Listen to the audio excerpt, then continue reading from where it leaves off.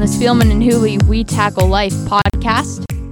And I love that kid. And 22, I like 22 for Clemson, LSU, the running back. Clyde Edwards-Helaire. What year is he? You know? I don't know. I don't know, but I'm drafting that guy. He's Josh Jacobs. I'm not Josh Jacobs reconstituted. He's small, but I'm telling you right now, I'm not drafting him in the first round or the second round. But if he's in there in the third round, I would take that guy in a heartbeat. Like, I would be standing up and saying, I don't care what our analytics say. I don't care what Paul DePodesta and our mission is. I'm taking that guy. Yeah. Because that guy does all the little things. And there's hidden yards that guy saves for his football team. It's just amazing and fun to watch. Well, I don't know, Mr. Spielman. You, as far as I know, don't have an interview for Browns GM. They have two guys coming in today. They have Andrew Berry and Monty Ossenfort of the New England Patriots. So if you want to make your case for Clyde Edwards-Helaire, you're going to have to get out of wherever it is you are. Get to Cleveland, Ohio. Tell the folks where you are today. I'm in New Haven, Connecticut, on the campus of Yale, by the way. The closest thing I can get to an Ivy League school. There you go. And you, by the way. And tell the people why you're there, even though I know it embarrasses you why you're there. There's a Walter Camp Foundation has an event tomorrow night that I was invited to. So it's fun. And, they name the Walter Camp All-Americans, and they make a weekend out of it. So today after the podcast, I'm going to go do a football clinic for some youth. So, me, Bruce, give. Yes. No, I'm just kidding. So it's fun. And there's a dinner tonight, and there's a big dinner tomorrow night. Black tie. Whoa. So it's a tuxedo, and I didn't even know I owned a tuxedo. And I looked in my closet, and there was a tuxedo. So I'm good to go. Fantastic. I want an Instagram picture tomorrow night of you, and I assume your lovely wife Carrie is with you. Yeah, she's here. She's excited to be here in lovely New Haven, and so it's fun. It's a fun weekend. It's I didn't really want to go away again because you know how it is. You travel, and sure. You don't want to go to another hotel, but it's cool because she's with me. So that's the fun part about it. So we can kind of get away from kids and dogs for 3 days, which is a luxury, as you well know, my friend. Yes, that would be a luxury. You aptly said in your self-deprecating way that you're getting old when you keep making all-time teams. So this has been a good fall for you with the 143 on the ESPN all-time 150 list and now the all-time Walter Camp list. That's a nice honor. Congratulations. And I know you don't put a lot of stock in that stuff, and that's, it's good because you're a humble guy, but still a nice honor, and I hope you and Carrie have a great time up there. Yeah, it'll be fun. And by the way, Clyde did declare for the draft. I don't know if you noticed. He did, that. yes. Well, seems like everybody at LSU is. Once they find out they have to give back their cash from Odell Beckham if they come back to school, they're like, no, thanks, I'll just go pro. Well, and by the way, I don't need to interview for the Browns GM job. I just called George Payton on his way in tomorrow and let him know who to draft. Let's hope that means that George Payton from the Vikings, Rick's right-hand man, getting the last interview means that he's going to get the job. That would make me feel really good about it. Andrew Berry getting an interview today, and as I said, Monty Ossenfort of the Patriots. You know Alex Marvez from NFL? Yes, I do. I just did an interview with Alex, and he was asking me about that. He's a big George Payton fan, too. So, I don't know. I think it makes sense to bring George in. And look, I know the guy, and it only makes sense to have Kevin and George, who've worked together for the last, 12, 13 years, to come in, and it makes such a smooth transition. And one of the strengths of George Payton is that he's a really good bridge builder, just good with relationships and keeping everybody calm and keeping communication open, and excellent talent evaluator. That goes without saying, but I do think that he would, it's one of those hires that just says this fits and this makes sense. And I hope they go that direction. Now I know that Rick doesn't want him to leave, but if he does, and George decides to go, I hope the Browns decide to let him or to hire him, because I do think it makes for the best transition possible for the Browns. It makes sense. So that tells me they're probably not going to do it. Probably not. We'll see. But there are, of course, going to be a ton of changes in Cleveland already. Todd Monken, the offensive coordinator, who was literally offensive coordinator in name only. He didn't call the plays. He had the short straw of every Thursday appearing before the media in Cleveland trying to explain why Freddie Kitchens handed it to Nick Chubb on 4th and 9, or why he threw a halfback pass to Kareem Hunt and gave Lamar Jackson and the Ravens plenty of time to score 2 touchdowns in the last 2 minutes. Monken is leaving. He is going back to Georgia. You probably know him from his time in Tampa. 2 years ago, he had the number 1 passing offense in the NFL, so he's going to Georgia. They're trying to retool their passing game at Georgia. They'd love to get the same results LSU did. They got the transfer quarterback that everybody wanted, Jamie Newman from Wake Forest, and now they have Todd Monken. Should Ohio State fans keep their eye on Georgia? Do you think Todd Monken's a good football coach and fits? Yeah, I think Todd actually wasn't the play caller in Tampa either. Dirk Cutter, who was an offensive coordinator at Atlanta Falcons, was a head coach, but Dirk was the offensive coordinator in Tampa before he got the head coaching job in Tampa. But Todd, certainly, I like Todd. I think he's a bright guy. I absolutely do. And you always have to be worried about Georgia. I mean, Georgia is one of those programs. I think they're just a notch below Clemson and Alabama. I guess you can say LSU now and Ohio State, but Georgia is one of those programs that I think has taken the next step with, is it Kirby Smart there now, correct? Yes. So, yeah. Don't you think? I mean, don't you think they're one of those teams that's probably right around 5 or 6 or 7 every year? I do, and I think Dan Mullen's getting Florida up to speed now. I think this will be year 3 for Dan Mullen, so I think we're going to see Florida and Georgia be the class of the SEC East. And I know they have been, but I mean class in terms of getting up there to a level where, you know, they're a notch below Bama. I don't believe LSU is sustainable. Just too many changes. Joe Brady leaving, Joe Burrow leaving. I saw today, you mentioned Clyde Edwards-Helaire is leaving. Justin Jefferson is leaving. They lost Caleb Von Chason today, one of their top defensive players. Delpit. Grant Delpit, the Thorpe Award winner's leaving. I think they hit lightning in a bottle, and now it's just a lot to overcome. I'm not saying they're going to fall off the deep end. It's just a lot to overcome in terms of defending a national title. Yeah, I agree with you. But I do think LSU always does a great job of recruiting, right? I mean, we go back to the 87 game when they were talented. They had really good players, a lot of NFL guys on that team. So LSU is a strong tradition and a great football. I don't know if they can sustain. You're right, but I think they can always, every 3 or 4 years you're going to hear from LSU. And I think one of Ed Orgeron's biggest strengths, if you talk to a lot of people, is his ability to recruit. I mean, that's why Ed was known as a recruiter. That's why he got the Ole Miss job originally, because of his ability to recruit and bring players in. And so we'll see. It's interesting. And I do think Georgia, from that standpoint, the one thing where they've struggled and been inconsistent over the years, everybody knows their defense is really good. I mean, they've got really good players every single year. It's just offensively, it always seems to be a struggle for them to score tons of points, right?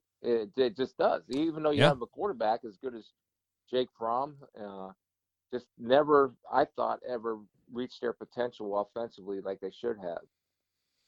We have good news on the Buckeye basketball front. Chris Holtmann has reinstated Luther Muhammad and Dwayne Washington. They'll both be in uniform tomorrow for the noon start at Penn State. Alonzo Gaffney, unlikely to play. Not that he plays a ton, but I guess he's suffered some kind of a knee injury. Holtmann meeting with the media at this hour as Chris had a flight to Connecticut, so our podcast here Friday is a little bit later than normal. It's 12:30 as we tape. And Holtmann met with people at noon, so he announced that. So we'll get Washington and Muhammad back. To me, if they win at Penn State, it tells me that, hey, okay, now we're back online. And if they lose at Penn State, it's not like, well, that's a terrible loss. Penn State's really good. They're 12-4, I think. When Ohio State beat them 106-74 in early December, it was one of those nights where everything the Buckeyes threw up went in. And Penn State's best player, Lamar Stevens, fouled out with 13 minutes to go. Penn State won 5 in a row after that. Trouble is, now they've lost 3 in a row. So they're going to be super salty, having gotten dusted by Ohio State 5 weeks ago, and now they need a win. So tomorrow at noon, that's a tough one to win. If they win it, that's a huge win. Sweeping Penn State would be big. If they lose it, you're not going to win the Big Ten with 5 losses at this juncture. Well, yeah. So we all know that you're not going to win the regular season. Right. Obviously, you still have the Big Ten tournament, and you think the NCAAs. I don't know if they're good enough for the NCAAs right now. The record isn't in the Big Ten. They're a bubble team at this point in time, but they're going to be fine. They're going to figure it out, and I think they'll probably be a 4, 5, 6 seed in the NCAA tournament. I would say. You know what I'm looking for is how well Dwayne Washington and Luther Muhammad come off of suspension. Yep. Right, because both of them were struggling offensively a little bit. No doubt. And so maybe this timeout or this reset, I guess, or this second chance. And, I think Chris Holtmann has a pretty good feel and control over this team. And I like a guy that isn't concerned with sitting guys down if they broke team rules. And even if it's only for a game, that's fine. Maybe it will help those guys hit the reset button because both of them are good young kids. They're good young players.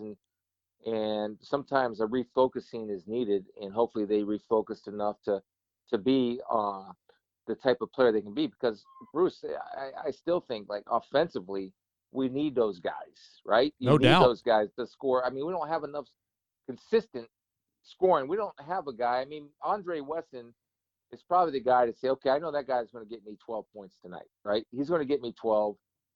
DJ Carton probably will get you 10. Mm-hmm. CJ Walker could be 20, could be 2. Yeah. Caleb could be 14, could be 20. Yeah, you just don't know. Yeah. So you need, you're right. You're absolutely right, because when they beat Penn State like they did, Muhammad had 14 and Washington had 14. That's probably best case scenario for Muhammad. Washington could get you 18. He did at North Carolina. But if you're getting nothing out of those guys, and they've gotten nothing out of them in this 4-game losing streak, it's really tough. You've seen it because they didn't score 60 points as a team in any of those games. So tomorrow at noon will be a crucial one for them. Penn State will be loaded for bear, but maybe the big snowstorm is supposed to hit Penn State. Maybe that'll keep some of the fans away. We can. What do you know what channel that's on, so I can try to pick it up here? I'm going to guess I do not know. Or? I'm going to guess it's BTN. I'll look it up and let you know before the end of the podcast. Okay. How's that? Perfect. Joe Burrow is at the White House today with LSU. Congratulations to him. And his father, Jimmy Burrow, tells Canadian television that you don't even need to start the speculation about Joe telling the Bengals not to pick him, that he would welcome the challenge to go to Cincinnati, and that he would be excited about going to Cincinnati. And honestly, I'd have been shocked if he had said anything other than that. Well, yeah. I mean, look, he's an Ohio guy and a chance to go play for an Ohio team. And everything's going Joe's way, right? I mean, he's no doubt. I don't recall anybody being hotter in life than Joe Burrow. I mean, as far as hitting, playing at his highest level throughout the whole year, winning the Heisman Trophy, lighting it up in a national championship game, securing the number 1 pick overall, OBJ giving him cash. I mean, everything is going his way. And then, solidifying. This is important, Bruce. There's not even every draft guy I talk to, because of the Bengals situation, there's not even a question like who the number 1 pick is overall, right? Now there can be a question between 2 and 3, and then what kind of movement we're going to have if somebody wants Chase Young that bad to move up to number 2, or if somebody wants Okudah at 3. Right now you have Chase Young going to the Washington Redskins and Okudah going up to Detroit. So that's not bad. 3 Buckeyes are. Well, did I misspeak there? 3 Buckeyes. No, I said they could be 1, 2, 3. How cool is that? So. Yeah. Although you were first to say that maybe your Lions and Matt Patricia would be enamored with Isaiah Simmons out of Clemson because he's so versatile. Well, I think that's the key. I mean, look, the Lions need help at corner, but if you look at Matt Patricia and what he loves and covets more than anything, especially from the linebacker position, is versatility. And what Isaiah Simmons can do is, it's fun to watch. He's such a unique player, right? I mean, he's big enough to rush the passer. He's big enough to play linebacker. He's fast and quick enough in coverage. I mean, he is what an NFL linebacker is today. Now, he wasn't when I was playing, but what they look for today, that's who Isaiah Simmons is to a T. I mean, he is the definition of it. And, he's a really good player. And I really think that's probably just this is just a guess and a gut instinct. They would probably go Isaiah Simmons over Jeff Okudah because I know they need corners. But I just think what they're trying to do defensively, Isaiah Simmons is the perfect fit for what they want to do. We didn't get to see that matchup, Ohio State against LSU, and that's one of the things we talked to Ryan Day about when he had an availability on Wednesday. I thought it was nice of him to indulge, not just us, but the fan base, because I think a lot of people wanted to hear, with 2 weeks of perspective, what he thought of the game and where is he mentally. And, I asked him, how often do you think about it now? And he said, well, as opposed to after the game, I thought about it every second. Now I just think about it every other second. Because, obviously they were so close. And we all would have loved to see how Okudah and the secondary and Chase Young matched up and what they would have done to LSU in the title game. It would have been a great matchup. Oh, man. We didn't get to see it. Well, I think it's frustrating because, I walk in here and there's all these great former Walter Camp alumni guys here. This is before the current guys get here. And I'm sitting here talking with, and Will Allen's actually here, which was pretty cool. But I'm talking with Cornelius Bennett, Antonio Langham, and all these guys that are my peers. And the only thing they could talk about is, what do you think Ohio State would have done against LSU? Because I think, and first of all, Clemson won the game. They deserve to be there. There's no question about that, right? And they deserve to be there. They won the game. Bad call, no bad call. Guess what? It happens every game. Everybody complains about something. But I do think, you put Clemson and Ohio State in a best of 7. Ohio State wins the best of 7 90% of the time. I mean, I think they're a better football team, and it would have been a better game if Ohio State would have been here. I had actually 2 police officers actually picked us up. We flew into New York at LaGuardia, and the first thing out of their mouth was, "Hey, Justin Fields could be a run for the Heisman next year, huh?" And what do you, and of course, how would have Ohio State matched up with LSU? That would have been a better game. And, before I even get my seatbelt buckled. I mean, so, it's just interesting how, and I don't want to, but you know me, Bruce. I don't want to disparage Clemson at all because they won the game. They won the game. They made at the end of the game. They put a great drive together on offense, and whether there's a miscommunication or not, they made a game-ending interception. And that's why it's so frustrating for Ohio State, because we could go through, the whys and wherefores of those 2 things happening and so many other things happening and the red zone issues and the overturned fumble. And I get it. I get why it's, if you lose to Clemson like Ohio State did in 2016 playoff, you don't go back and wonder how you could have won a game that's 31-0. You're going to always wonder how you could have won a game that's 29-23. Yeah. That's the one that'll stick with him. But that's sports, and your character will be defined on how you bounce back. And I think Ryan, this will be on his mind until the first snap of spring football. Then you got to move on. Yeah. I mean, it's gone forever. There's nothing you can do. It's over. Done. See ya. And I thought it was interesting. He said, he didn't go to the overturned fumble. He's like, we had chances. And bottom line, we didn't make the plays in the fourth quarter. He said we hadn't been in a 4-quarter game, and we didn't do it when we were in a 4-quarter game. And he said next year we'll try to put guys in situations in the spring to win a back-and-forth game in a fourth quarter. But, Chris, I was trying to roll around in my head. How can you possibly do that? You can't simulate the consequences of a playoff loss in spring ball. No. And the closest thing I think what he's probably referring to is he's probably going to have as much ones-on-ones as he can in practice. You know what I mean? Mm-hmm. But and that's the only thing you can do. I would, also bring up the point. Not that I don't agree with him, but I would bring up the point. Can't settle for field goals. Right. Cannot settle for field goals. You just can't, and you can't. J.K. I love J.K. Dobbins, great player, but he had a chance and the ball bounced out of his hands in the end zone, right?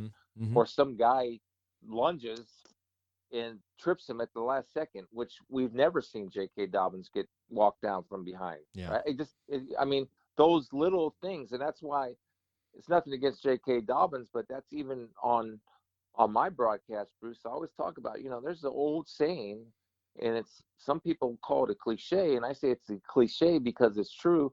Football is such a game of inches, and you don't know when that one play or that second play is going to come, which will determine the outcome of the game. And I really believe when J.K. got tripped up at the last second there, and we did not score a touchdown.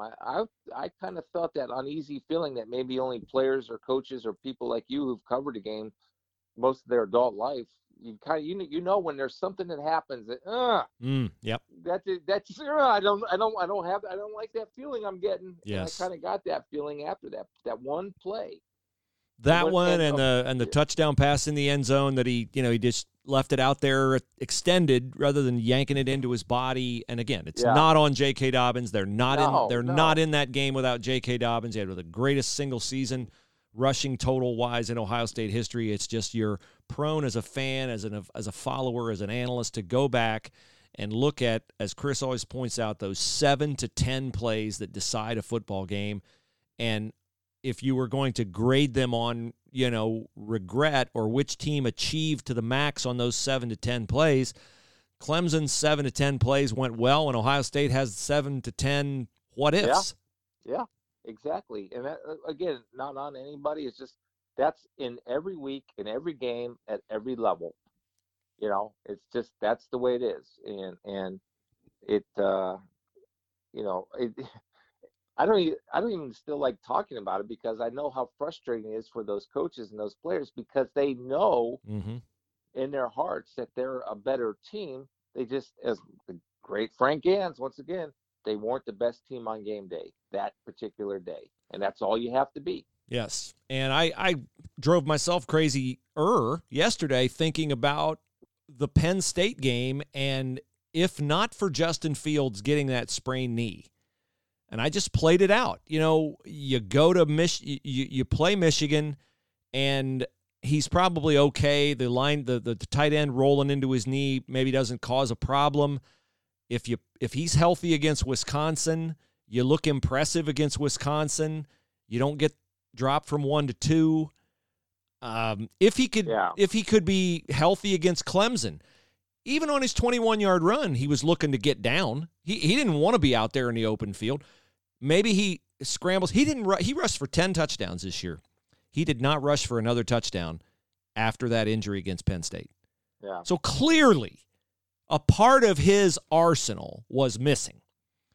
And when you take that away from Ohio State, you don't make them predictable, but you make them more predictable. And had they been able to get Oklahoma, and then they'd have had 2 more weeks for him to get ready for LSU or for the Clemson, winner if Clemson had beaten LSU in the semis. You could just drive yourself crazy with these things. But we started the year saying you got to keep him healthy, and for the most part they did. But if there's anything that I would say other than take all the events of December the 28th away and say where did it get away, it's 4th and 11 against Penn State, or 4th and 5 against Penn State. He rolls left, he gets taken down, he sprains his knee. And we didn't know then how that might reverberate and have consequences for the rest of the year. Yeah, it's amazing, isn't it? It's funny. You're sitting here telling me all this stuff, and then now I'm getting frustrated. So thank you for that. All right, well, we'll move on then because we don't want that frustration. We'll talk a bit about Odell Beckham because I know that won't frustrate either one of us. No. Handing out cash on the field, slapping a security guard on the rear end in the locker room. I think it's probably pretty safe to say he was inebriated, Beckham was. Nevertheless, the guy who, when he has a visor issue and a shoe issue and a watch issue, says, oh, it's just an issue because it's me and everybody wants to make everything I do a big deal. No, you make everything a big deal. You inject yourself into the middle of everything. Hey, welcome to Cleveland, Kevin Stefanski. You're here 2-3 days, and you got an Odell Beckham situation, an arrest warrant because of that thing in the locker room. Yeah, I mean, here's the whole thing to me, and it's so frustrating, right? Because, first of all, it's not about Odell Beckham. It's about accomplishing something that one of 119 teams accomplished. It's going through spring ball. It's going through the season. It's the ups and the downs. It's for coaches. It's the recruiting. It's the winter workouts. For the players, it's the hits that you take. And at that moment in time, when it's supposed to be your moment, here comes a guy to steal the moment. You can't sit there in front of a kid that just won a national championship game and start handing them cash. What are you trying to accomplish besides injecting yourself into that situation to make sure somebody? What win is there for that? There's no win. No. You know what I mean? There's no gain. There's no positive that can come from that. So you clearly have to look at the motivation is make sure the camera's on me and watch how cool I can be. Then to go in the locker room as those kids are celebrating, then to do what he did in the locker room.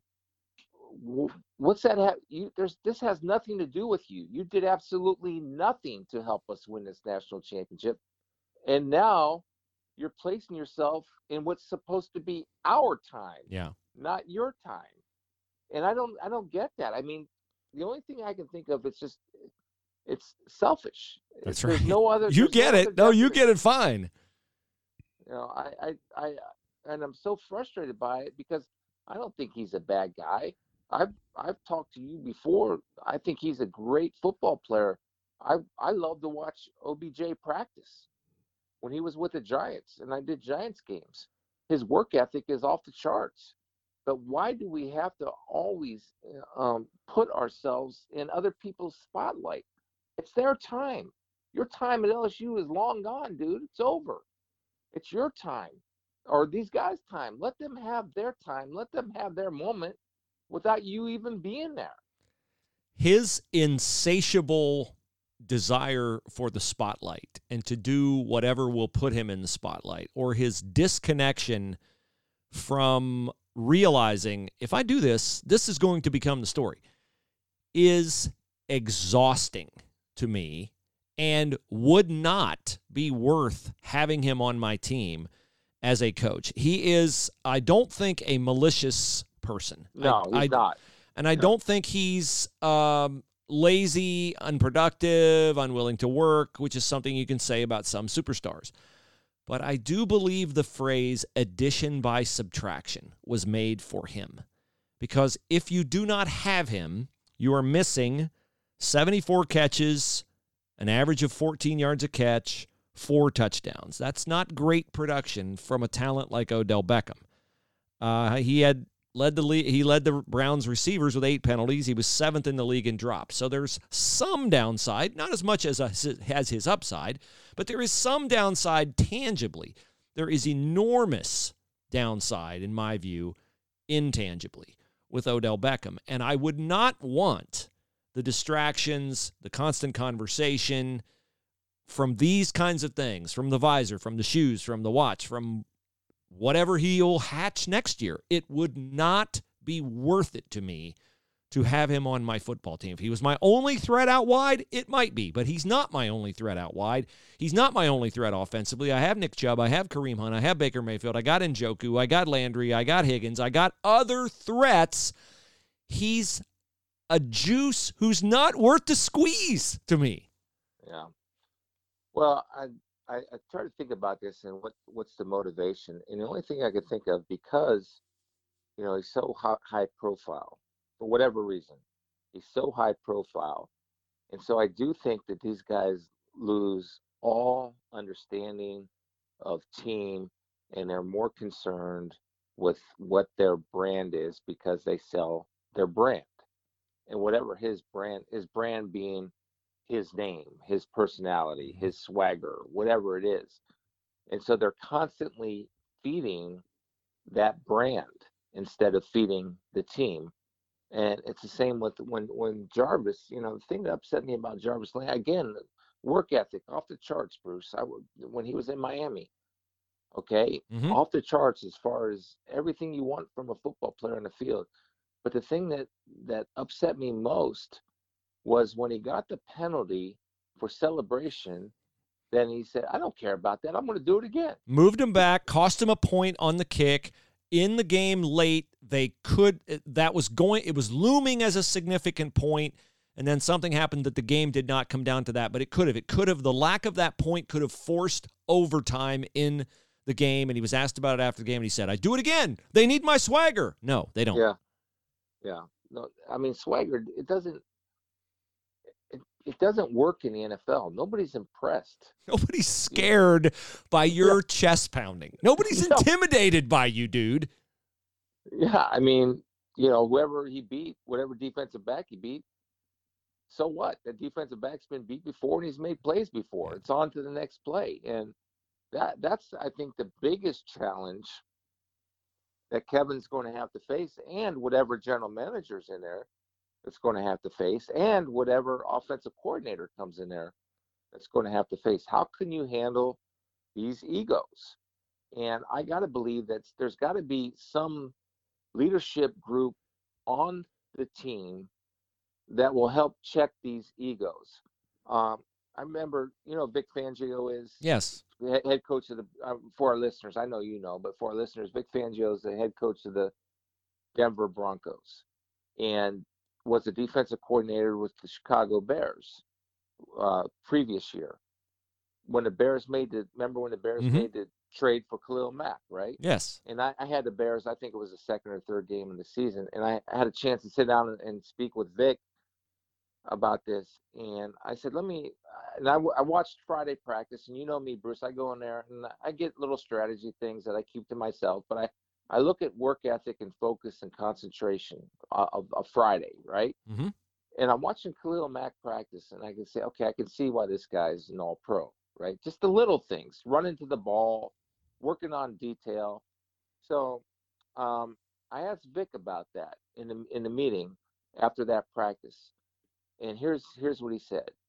He said, a luxury for a coach is when your best players are your best leaders.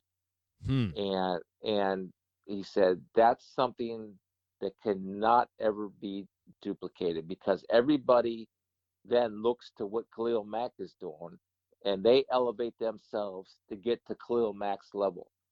So when you have your best players, and arguably you can say three of the Browns' best players are Beckham, Landry, and Baker, and what you see with them, everybody's looking to that. And even it can happen subconsciously, Bruce. You know what I mean? Sure.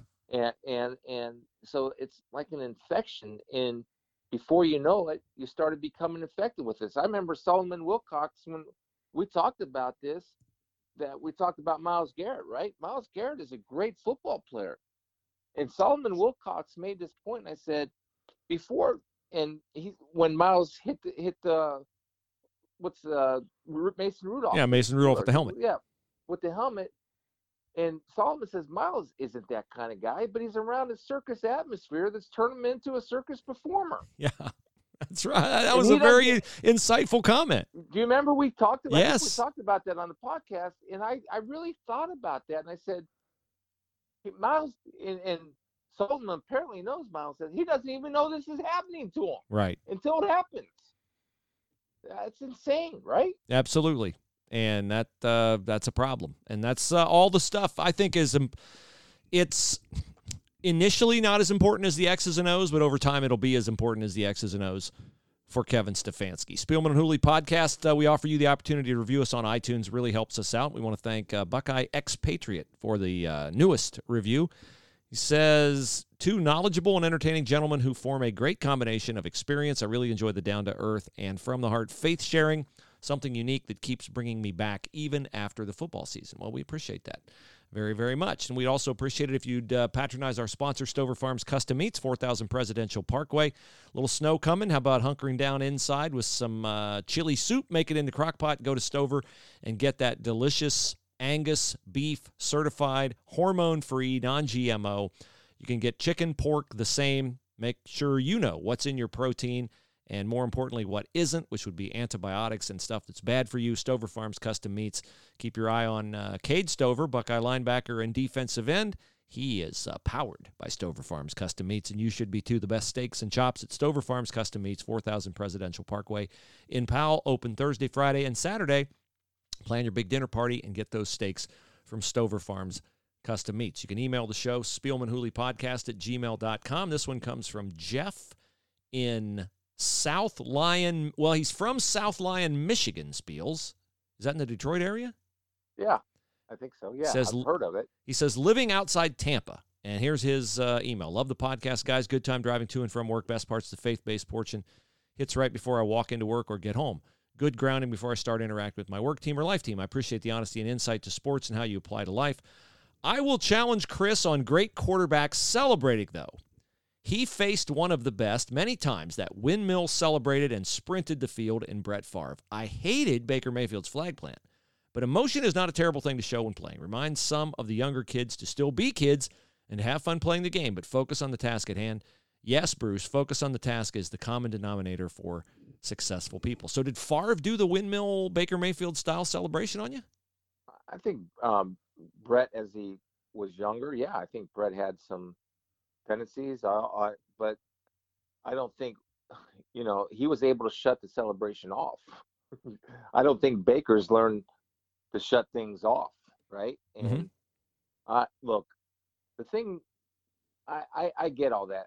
And I guess my thing is, it's my personal preference what I want out of a quarterback, right? I don't want an emotional cheerleader out of my quarterback. There's a place for that, and not from the quarterback position. I want the steady Eddie guy. That's my personal preference from that position, and also a guy that can run. I will say this.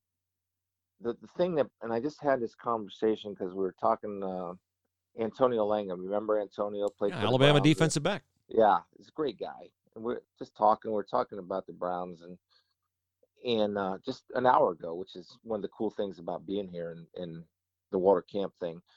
And I'm saying, and I went on the air with Alex Marvez and Gil Brandt on NFL Network, and we were talking about this same thing, and it's about Baker. And I said, look, I love the guy. I think he's can be a great player, but the thing that bothered me most when he said he knows what he needs to fix. He doesn't need to hear from anybody.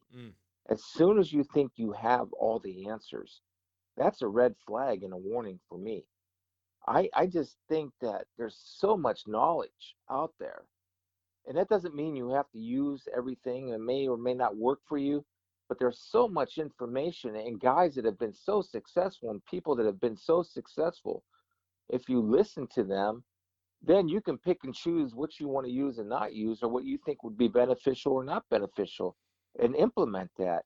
But when he said that was such a turnoff to me. I said, Baker, just, and I get you're young, and I get all that, but just, if there's guys that can help you be a better football player, you only become better when you open yourself up and are willing to let people help you become better.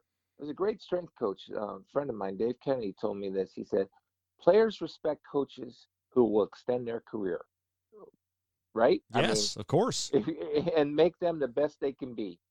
And I think if Baker would adopt that, maybe he has, I don't know. Maybe in private he does. I don't know. I never met the guy, never talked to the kid. I don't know.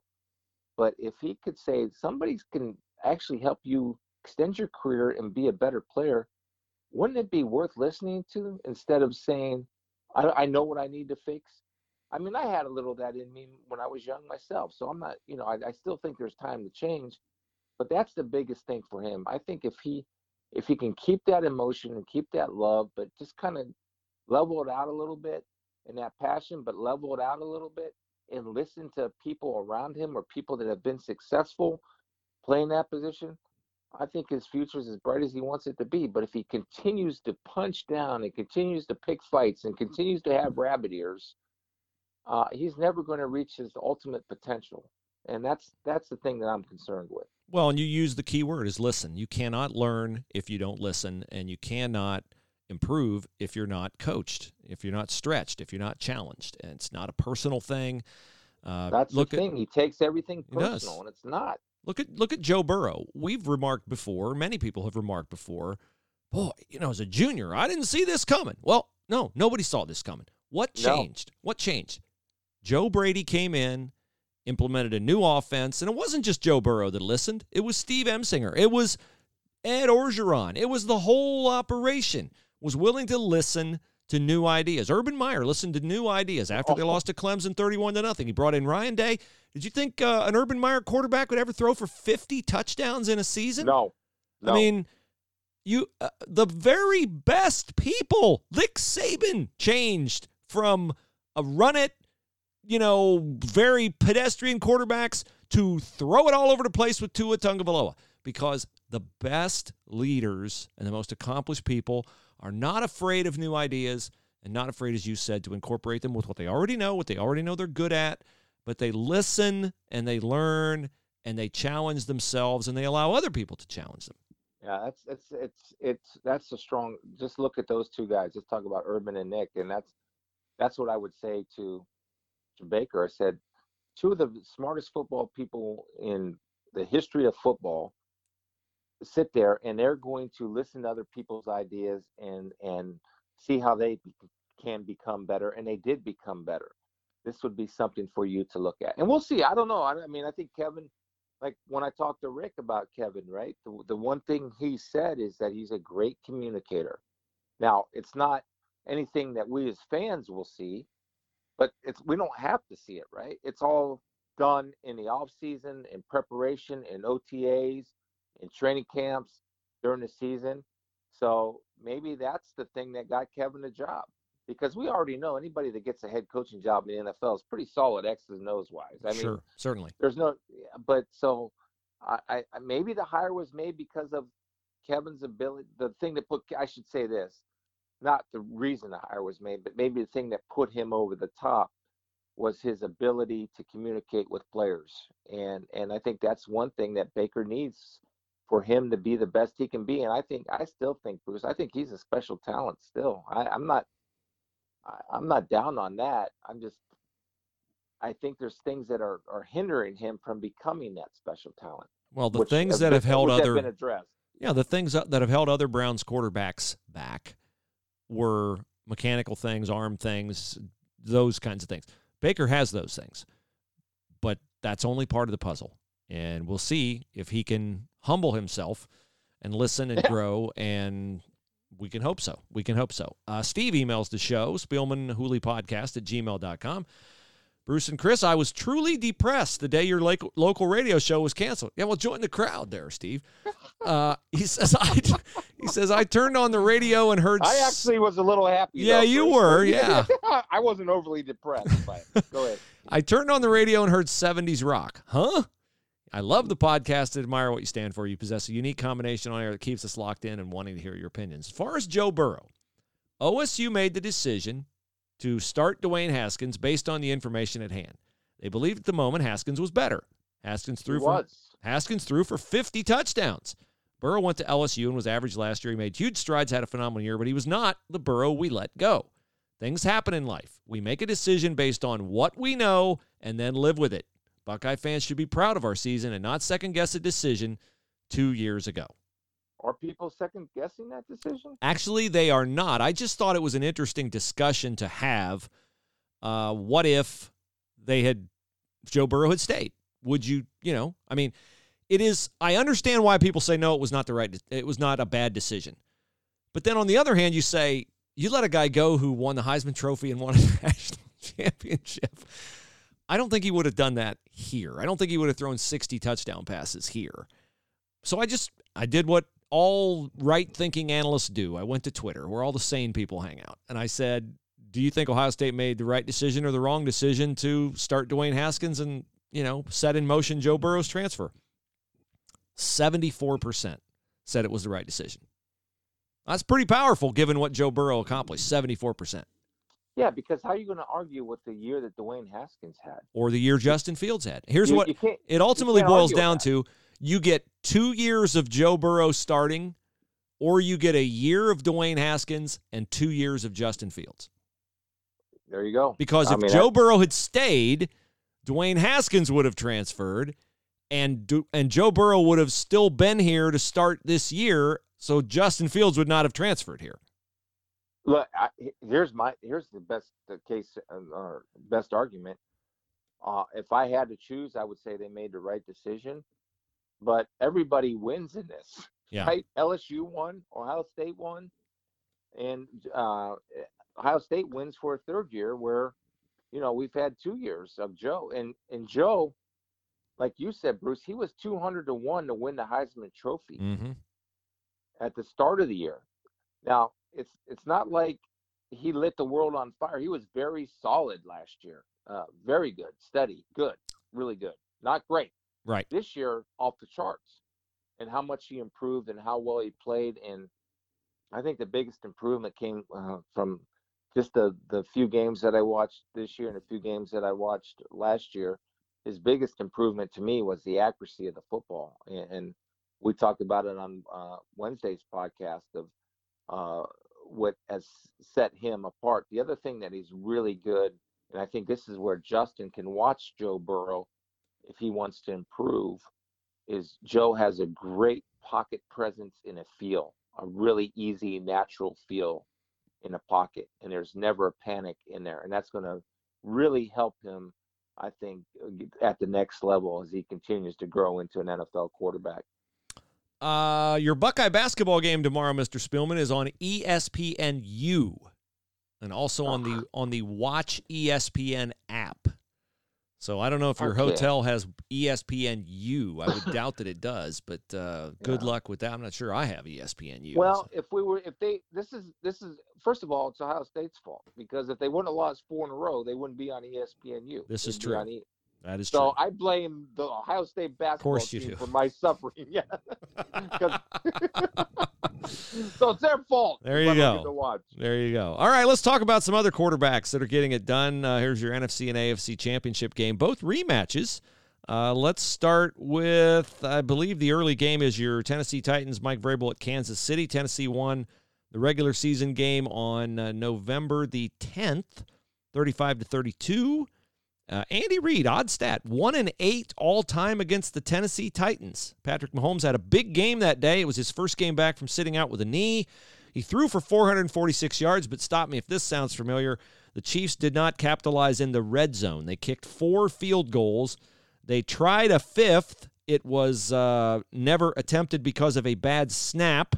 And then at the end of the game, they tried another field goal, and it was blocked. So they lined up to kick a field goal 6 times in the game, Spiels. That's killer, right? It just goes to show you how that offense, and a big part of the NFL, especially you look at 3 of the teams, Kansas City, Green Bay, and San Francisco. They're going to move the ball from the 30 to the 30. Everybody does. And that's why if I were an NFL coach, my philosophy would be, instead of practicing red zone offense and red zone defense 1 day a week, which normally takes place on Friday, that would be a 3 or 4 day a week thing for me, where there's total emphasis, because that's where the game's played, in my opinion. Kansas City is going to be a really tough out for Tennessee in Kansas City. I mean, and Mahomes, who do you think Fox is rooting for in this one? Because they have the Super Bowl. They are definitely rooting for Patrick Mahomes. Yeah. They want offense in that Super Bowl. Well, they want Mahomes because Mahomes is the rare guy that, for me, and I judge it off of me, like, I turn on the TV not necessarily to watch the Kansas City Chiefs. So I'm the average or the casual NFL viewer. I'm turning on that game to watch Patrick Mahomes. I mean, he's that guy right now because of what he's able to do. They're not turning it on, even though he's probably the second best tight end in the league, to watch Travis Kelce. No. They're in there to watch, Patrick Mahomes throw it. They're not turning it on to watch Derrick Henry carry it and Mike Vrabel to shorten the game either. So, yeah. I think, the formula has to work for Vrabes, and run the football and shorten the game. You're right. Limit possessions that Mahomes has and hold him to field goal attempts.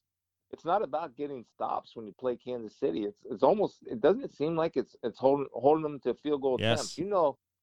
Last week against I don't even know who the Chiefs beat last week. I'm blanking. They beat your Bill O'Brien, let's fake a punt in our own territory, Tennessee, Houston Texans.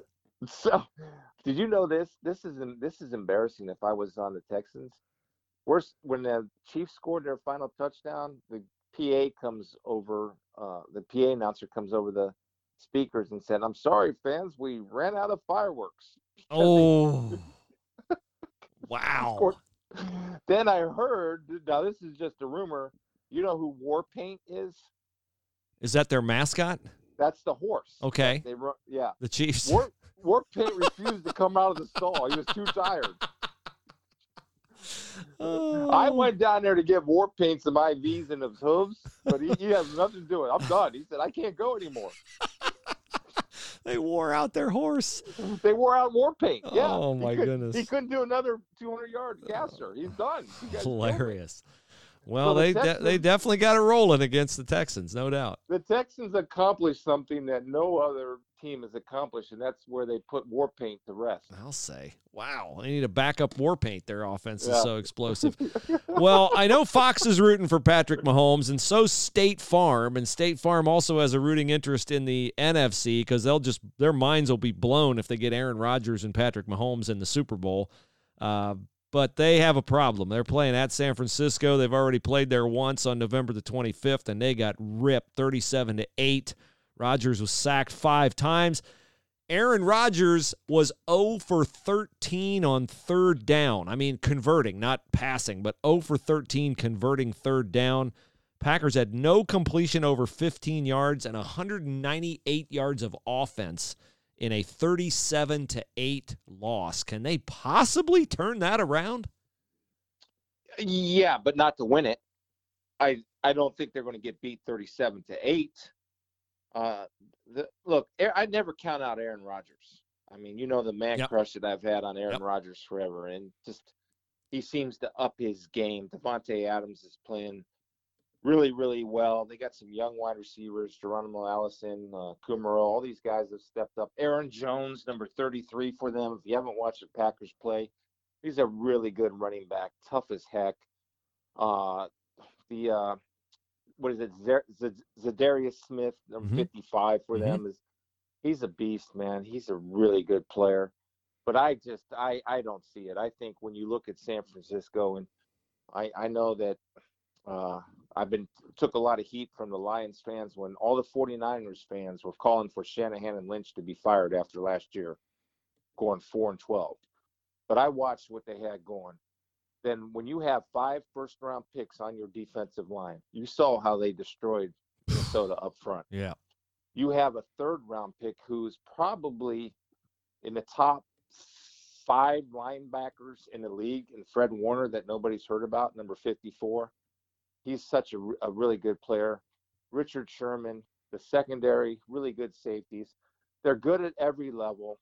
The one missing ingredient, even this year, I talked to Kyle Shanahan because I had the 49ers and Bengals early on. And I said, what's missing from this team? Because they had the running backs. Jimmy's good enough to win with Garoppolo. And he said, we don't have that guy at wide receiver. So you get Deebo Samuel.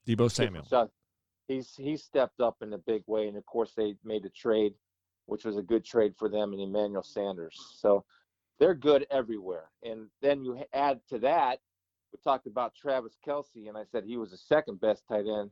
That's because San Francisco has the best tight end, in my opinion, in George Kittle, and a 3-headed running back machine in Coleman, Mostert, and a guy named Matt Breida. They're just really good everywhere, and it's just going to be a tough out for Green Bay, to be honest with you. I don't see him getting it done, but I don't see it being 37-8. No, I can't see the Packers winning this game either. It feels like, much like the college season felt like Joe Burrow's year, this feels like Nick Bosa's year, Kyle Shanahan's year. Yeah. I like San Francisco to take the whole thing, but that'll be a great matchup if indeed we get it. San Francisco, Kansas City in the Super Bowl, the classic offense of the Chiefs against the defense of the Niners. But the Niners have a very good offense. It smacks a little bit of the Bill Walsh offense where it was, physical, controlled passing. And the Chiefs' defense is not terrible either. It has had some rough weeks, but I think it ended up in the last 10 weeks, it was a top 5 defense in the NFL. So that'll be interesting to watch. Is that Sunday easier for you to take now? It used to be one of your worst days of the year. No, it's easier because I played in a championship game. So what I can't take is Super Bowl Sunday. It's awful. It's just awful. I hate it. I hate every second of it. I hate every pregame show. I hate the end of it. Well, we'll get the Vikings in it, and then it'll be as much fun as watching one of your daughters or your son play sports. It'll be have the highs and the lows if Rick's in the Super Bowl. Well, here's the thing. Watching my kids play sports and watching the Vikings play is not enjoyable. It's torture. Yeah. I hate it. Anybody who's a dad and a mom that has a kid playing sports knows what we're talking about. Highs are great, but they're not worth the lows. So we're two guys that are honest enough to admit it. It's torture. It is. It's every and the problem is, and I don't know if we've talked about it on this podcast or not, but you and I have talked about it. The problem is when you watch your kid, every single mistake that they make is magnified. That I'm paranoid to think that the whole world is seeing what a dumb rear end our kids are. But they're not. I mean, because nobody notices. No, because they're watching their kids. That's why. Worrying about the same thing. And, so it's, no, I'll never be happy. So I just come to grips with that, though. I'm come to terms with that. So. Well, as we wrap up, my friend, you're going to have a wonderful weekend there with Carrie and nice honor from the Walter Camp people. Do you have anything you want to share from the faith perspective? I just think that I want to share this, and it's not, I don't have a Bible verse for it. And I just think there is an appreciation by me that I've been blessed in my life, not only with family and friends, but just to be able, as I, got that embarrassing 143rd for the ESPN thing and this Walter Camp all-time team, which means I'm old, but just that I reflect a little bit, and I'm seeing all these guys that 30 years ago we were here together on the same trip, and I'm thinking to myself that, how lucky was I to be able at a very young age to have a dream and to be able to actually live that dream. Now to have the perspective to look back and realize how fortunate I was to be able to do what I wanted to do from the time I was 4 years old. When I made a statement that I wanted to be an NFL player and be a football player, and to be able to play at Ohio State and do all these things and still have be sound mentally and physically, to be able to reflect and enjoy and not wish that I had everything back, but grateful that I had the opportunities and the experiences that I had, and don't want to go back. And I don't want to insert myself. That's why I get uncomfortable with some of these things, because my time is past. I loved it. I enjoyed it. But it's other guys' times now. And I think that's why I got so frustrated is a better word, with OBJ for inserting himself in those guys' moments, Like tomorrow, the all-time thing is nice, but it's the current All-American team. This is their time. So, I'm here because out of respect for the Walter Camp Foundation and out of respect for what they're doing.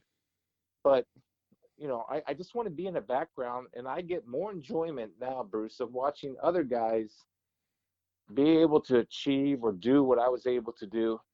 And I look at these young kids, or these All-Americans that are here, and I just think, just make the right decisions and have a great future, and you'll be able to enjoy what I've been able to enjoy. So I guess the faith part of that comes into God has given me great perspective, and being able to appreciate every opportunity that I had, and with the foresight to look forward and not look back and saying, I wish I still had that. I hear it does. And I was just going to say, reflecting on what you just said, I hear a lot of really important spiritual disciplines in there as you talk. I hear thankfulness. I hear maturity, perspective, humility. And I think those are things that a lot of times in our life we envision. You talked about envisioning yourself as an NFL player. There are things in my life that I've envisioned. And sometimes we'll picture, achievements or accomplishments a certain way, and God will have a different way of getting us there. I'm sure when you were young, you had a vision of how your life would unfold, and I'm sure that it didn't include some of the difficult circumstances that you've gone through, nor does mine. Right. But we pledge when we accept Christ as our Savior that we want to serve him. And we also submit to the fact that he has a wisdom beyond our own. The Bible says that the wisdom of man is foolishness to God. Not just that it's not useful, but it's foolishness to him. And it is. And he says his ways are higher than our ways. A lot of the things that you and your kids went through, people were like, man, that's just, they don't deserve that. Well, a lot of people go through things they don't deserve, and I certainly don't mean to minimize that. I mean, that's your perspective. You have to deal with adversity in your life, submit, and trust that God has a purpose or can accomplish a purpose. Maybe that's not even his purpose, because sometimes bad things happen to very good people. Not everything bad that happens is God's purpose, but he can bring a purpose from something bad. So if you're going through a tough circumstance, an unfair circumstance, that does not mean God's forgotten you. It does not mean God is messing with you. It does not mean that he's delighting in the difficulty you're going through. But the one thing that I can tell you is, from my experience, and I think Chris would agree with this, he will not desert you in it. If you reach out, if you seek him, he will bring you peace as you stay connected to him and seek that peace through him. Well, absolutely. And I just want to encourage people to look back on your life and not focus on all the difficulties that we've all faced, but look back and look at all the cool things that happened to you, even if it's been really rough. Mm-hmm. But there's got to be some good that has happened to you, and kind of enjoy that and look forward to the good things that are going to come. There's going to be bad things coming in your life still, and in my life. Hopefully we have a lot of life left, and there's going to be good and bad coming. Just, focus on the cool blessings that happen. And it's really humbling when you do that, because, we live in a great country. We're fed, we have a house, mm-hmm. We have our health. It's all good. And I don't want to sound like a record, but that stuff can't be taken for granted. And the other thing, here's another thing I wanted to talk about today. And I want to put this challenge out to our listeners. So I think I told you about this, but I want to challenge our listeners. I'm doing something this year for 2020, and I started January 1st. My goal is to get 6,000 miles of running, walking, Stairmaster, and cycling in a year. I have to do 16.5 miles per day to be able to do that. It's January, what is it today, the 16th? I think it's a little later than that. I think it's 17th? Maybe. I'm always terrible with the date. Okay. Well, I guess my goal, I'm just saying, so no, don't set your goal at my stupid number, because I'm insane and I have time to do this now. I got to catch a lot of miles now. But I want folks out there to say, if you haven't been physically active, and of course spiritually active and all that, but I want that balance that I've always talked to you about: mental, physical, spiritual.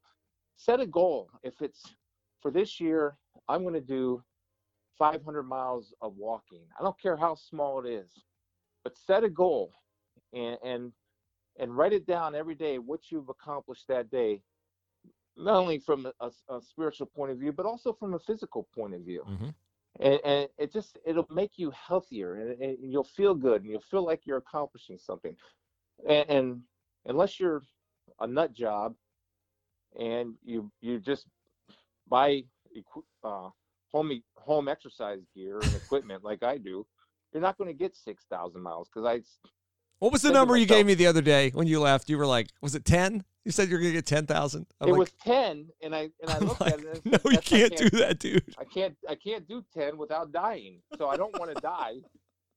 So somebody talked some sense into me, and they actually showed me the breakdown. I said, okay, well, 6 is pretty darn good. So that's the number I'm going for. And I just wanted to encourage everybody else, set a goal, what you think you can do, something that's going to challenge you, something that's going to hold you accountable.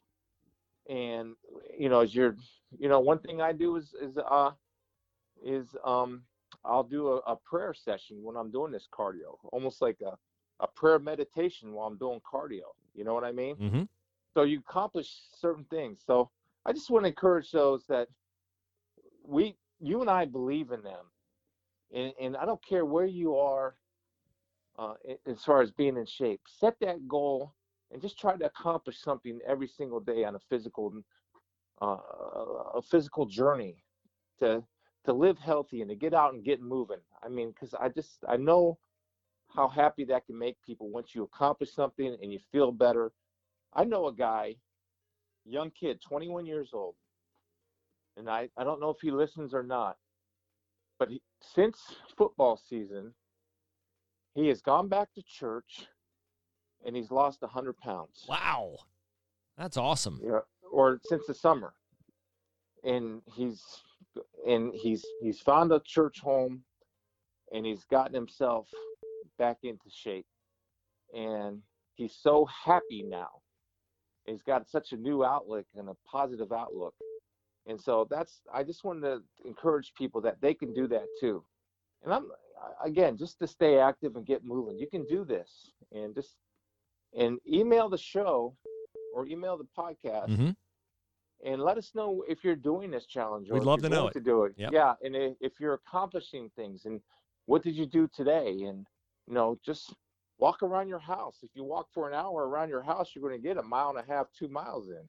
Just start walking. So I don't know. I wanted to throw that out there because I felt a need to, and let them know that nobody's judging you. We just want to encourage you on all aspects, especially physically and spiritually. Absolutely. Absolutely. Have a great weekend up there, my friend. I'll see you Monday. We'll try to keep the fog and the snow away. Congratulations on the honor, and we'll reflect Monday on the AFC and NFC championship games. Until then, that's Friday edition of the Spielman and Hooley podcast. We tackle life. Email us, spielmanhooleypodcast@gmail.com.